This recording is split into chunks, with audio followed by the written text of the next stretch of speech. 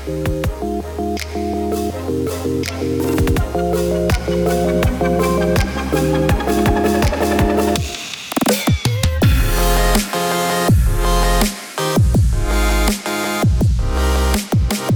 that's right, everybody. Welcome back to another edition of the Untitled Jeff Gluck podcast. I'm your host, Jeff Gluck, and it's a social spotlight edition of the podcast today. Very pleased to welcome in Josef Newgarden, the IndyCar driver for Team Penske. Bright young talent over there on the open wheel side. And I was very pleased that I was able to get him during IndyCar Media Day recently right before the Indy 500. Really a guy who has a great personality and is one of these guys where if he starts winning a lot of races, he's going to be a major superstar just based on personality alone. He would be a very marketable person for the IndyCar. So, and already is in a lot of ways. So I think that you will enjoy what he had to say in the social spotlight, and it was fun to hear his answers to the questions. Okay, I'm here with Josef Newgarden on the social spotlight. He just finished his part of Indy 500 Media Day, answered tons of questions for an hour, and now you get to answer more. I'm sure you're very excited about this. Hey, man, more the merrier. It's all good. Okay, let's start out with Twitter, since that seems to be like the big social media that a lot of people use. I was just looking at your account. One thing that jumped out at me, you have only liked one tweet. You only have one like. What are you anti-like? Well, I guess, everyone uses the platform differently, right? I've never really liked photos. I liked that one photo of all the helmets at the Indianapolis 500 lined up, which was a very cool photo. I'm like OCD almost. I'm either going to like a ton of stuff or not like anything. And so I guess it's weird that I have one like. But, I've never really used it for that. With Twitter, I more so use it for responding to people. It's a great platform to answer questions just because people can ask you whenever. Or just giving information on where you are or where you can meet, something like that. I can totally see that, though, because in some ways, like I do like a ton of tweets. It's my way of saying I acknowledge that. Yes, exactly. So, but I always feel like if somebody was going to my account, they'd see all these random ass just tweets of they make no sense, no order, and there's so many you can never go back and unlike them. So I kind of like your clean, uncluttered view. Yeah, I mean, that's how I am. It's very OCD, I guess, but it's just the way I've always been. So I've not changed it, And so what I'll try and do is I try and answer more than, because I'm with you. A like is like an acknowledgement. It's nice for someone to say, oh, hey, you liked their post, or you at least saw it. But I try and answer as much as I can. I probably should answer a lot more, but if I'm going to acknowledge it, I normally just answer to it. Okay, that's nice of you. Now, as far as your tweets that you're getting, are you like using it as your news feed? Like, do you look at it every day in the morning? Yeah, I do actually. I still think Twitter is probably the best social platform for quick news. It's Facebook. It's kind of the same. It's more blown up content. It's like kind of a bigger view of news, but Twitter is really easy to just ramble through everything, right? And it can always just give you a link to go somewhere to look at something bigger. But yeah, I like it for that. I like following, informational sites, whatever it is, Wired.com if you want to see something with tech. I mean, it just could be any of these news outlets. I think it's really helpful for that. So I like following it. And then, like I said, for just me as a driver, I think it's great for giving people information on what you're doing or where you're going to be. If there's, like a meet and greet or something like that, it's really good for those type of deals. Now, on the downside of this, Twitter can be sort of nasty at times. There's a lot of trolls on there. How do you deal with that? Do you block people? Do you mute people? Do you just ignore it? I just ignore it. I honestly do. I found that I don't even reply. There's been a couple times where I've replied just because I couldn't help myself, I guess. But I won't ever follow up reply. I'll say something, have my 2 cents, and then just be done with it. And if it gets worse and starts spiraling out of control, I don't continue. It's literally one thing. That's what I said. If I said something wrong, I'll try and apologize because it's easy to get looked at wrong on social media for saying something that you didn't mean or it coming across the wrong way. But yeah, for the most part, I just ignore everything. There's a lot of people that say a lot of stuff, and you just got to be really good at just letting it go. I think that's the best thing, is just to let it go. And it's probably the best way to handle it, because these guys or people, guys or girls, what they really want is a response. And so when you don't respond to them, it's kind of the best thing to do, in my opinion. Now, we've all had situations where sometimes we're following somebody and we're like, man, I don't want to follow this anymore. These tweets are irrelevant or they're too much or whatever. How do you handle that? Do you just unfollow, and if people get offended, sorry, or do you mute people? How do you handle it?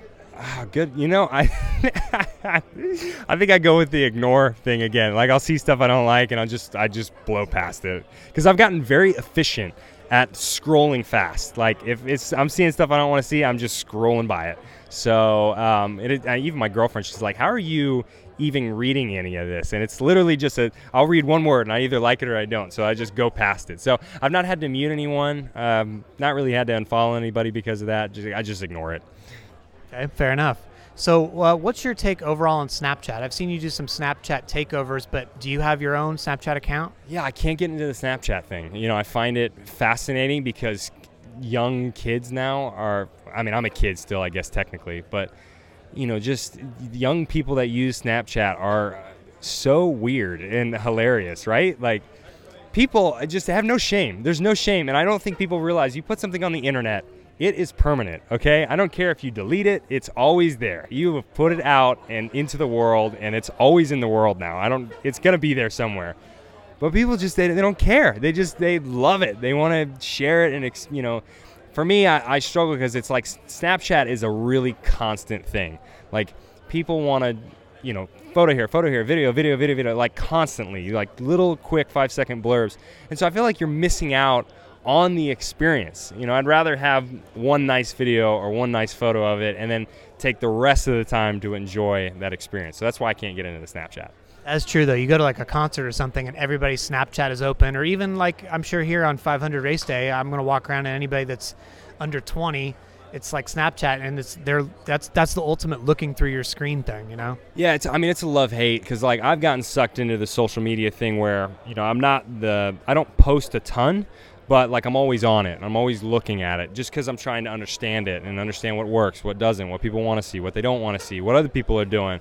I get sucked into that game, and I love and I hate it. Social media is so great because it's really a great tool. It's awesome. I mean, the connectivity of it's amazing. But then at the same time, I also hate it because I just want to enjoy whatever I'm doing. I want to be in the moment and present, and a little bit old school, I guess. Like, it was almost nice when we didn't have all this technology. So it's a love-hate. I love technology, but I also hate it at the end of the day. Yeah, you said that, you've you try to observe what works, what doesn't, things like that. What, in your theory, what is your general philosophy on how much to share, what makes people respond to you, things like that? Well, I do think people want you to be real. I try and be as, authentic as possible. Whatever I say is me. There's no sugarcoating it. Maybe it's a little bit politically correct sometimes, but it's my opinion. So I'll always be honest about that. But I've always tried to keep my personal life out of it, which a lot of people think is a mistake, just because, most people, they want to see the inside world that they normally wouldn't. And that's one of the nice things about social media, is you get to see things that you wouldn't normally get to see if you didn't know a person, right? But I try and keep that separate. I'm much more I use it much more just for the professional side of, here, this is what I'm doing professionally. Here's what I'm doing in racing, or it has something to do with racing. That's all I use it for. And I try and, maximize that as best as I can. I think I noticed that on your Instagram as well, because if you scroll through your Instagram feed, almost everything is you at track. It's not stuff like, oh, here's me doing this, that kind of thing. Yeah, pretty much. It's like, I use the platforms differently. Like, Instagram I use more as like an artwork page. Like, I think it's just beautiful photos of race cars, maybe some photos of me that people want to see within racing. But, I normally like seeing photos of race cars myself, just really cool looking photos. I'm a real big fan of photography, actually. I'm not a great photographer. I'm not a photographer myself, but I really admire a lot of the photographers within the sport. They get some awesome images sometimes. So I like sharing those, and I also like seeing those, and that's sort of what I use Instagram for, which, really is what Instagram was originally made for. It's a photo sharing site. So that's what I use Instagram for, and then Twitter is more just, you can post a photo that doesn't have to be beautiful. It's just information, right? And sometimes I try and be kind of random on my Twitter. I do try and show people my random side, which everyone I think has to some degree. You'll be eating fries or whatever one day, and like you'll have a thought on French fries. And, you just want to share that. And it has nothing to do with anything. It's just a random sentence. And I sometimes do that on Twitter as well. Is Facebook going the way of the dinosaurs in MySpace, or do you think that has a life? I think it has a life. I think it just has an older life. You normally get that's where the moms, the grandfathers, that's where it's all old. That's not a bad thing. Everyone's got to have a demographic, right? I think Facebook's just become more of an older demographic, which is, there's a place for that. You want to share with those type of folks as well. So I still get on it. I mean, I look at Facebook, see a lot of things that are going on. I do find it interesting. I think Facebook video has become very cool. So that's become, for me, it's become more of a younger reason to use it, just because, if you don't want to go to YouTube and search stuff, it's really easy to see popular videos on Facebook now, and I think they've done a great job at that. So if I use Facebook, it's either to look at videos or to post a video. That's, I think, one of the most useful tools for it. And from a sponsor standpoint, a team standpoint, how much do outside influences, are they telling you, hey, we really want to see you on here, we want to see you doing this? Like, is there a lot of that goes on? Yeah, for sure. I mean, I think you have to temper it. I think with either its sponsorships or its teams, you kind of measure your marketability. You measure, how sellable you are, how popular you are. It's kind of terrible, but it's just the way it is nowadays. Everyone kind of puts a value on social media, and so you have to have a presence almost. You're forced to, but just because of those factors. But I think I try and stay true to myself. If there's something I don't want to do on it, I just don't do it. If it's something that a sponsor really wants me to do and I don't love it, then I try and spin it into something that is more authentic to me. And I think that is always more impactful than just putting up an ad. You put up an ad and people can see it immediately. They're like, this is just a posted tweet that someone wanted you to put out, and no one wants that. No one wants to see it. It's not going to help the company at the end of the day. So you got to make it authentic and real, and I think that resonates a lot better with people.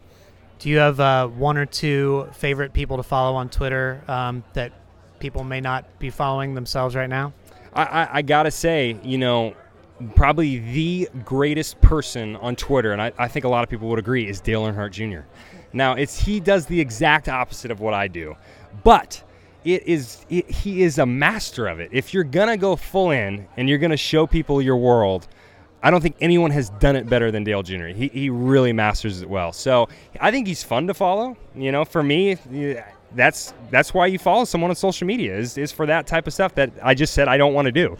And he's probably the best at it. So I enjoy following him. I just enjoy following all the drivers because you get to see what everyone's up to, whether it's Jimmy Johnson or other NASCAR guys, or it's the IndyCar drivers, Scott Dixon. I enjoy following motorsports. Fernando Alonso, it's been fun to follow him.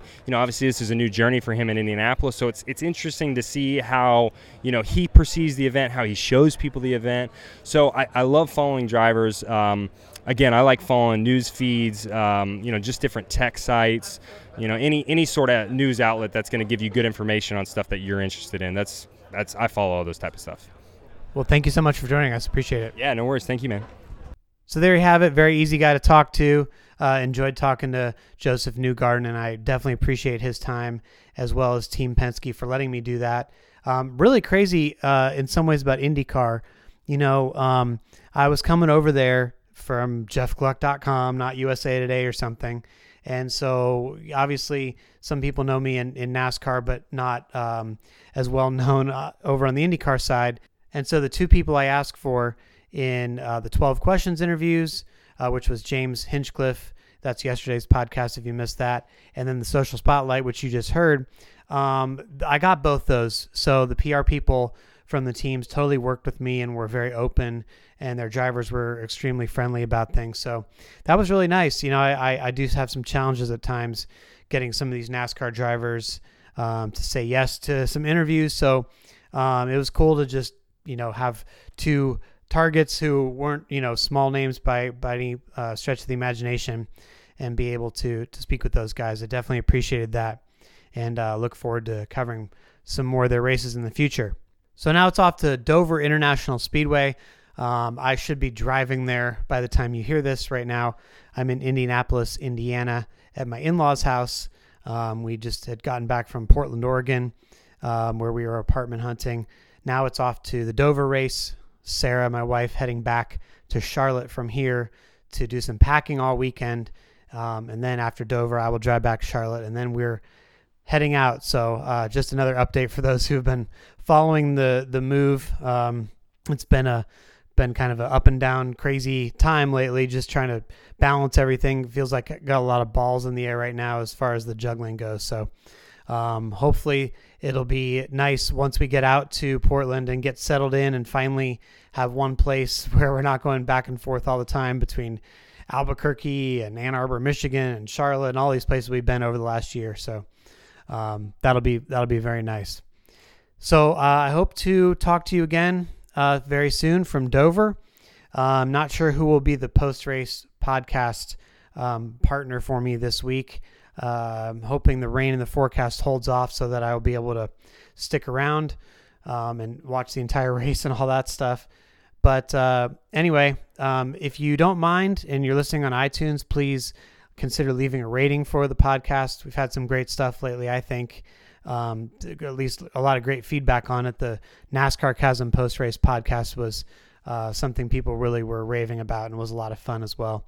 So hashtag Fernan Boys for that one. All right, so I will stop rambling now. And anyway, I appreciate it as always. Talk to you next time on the Untitled Jeff Gluck podcast.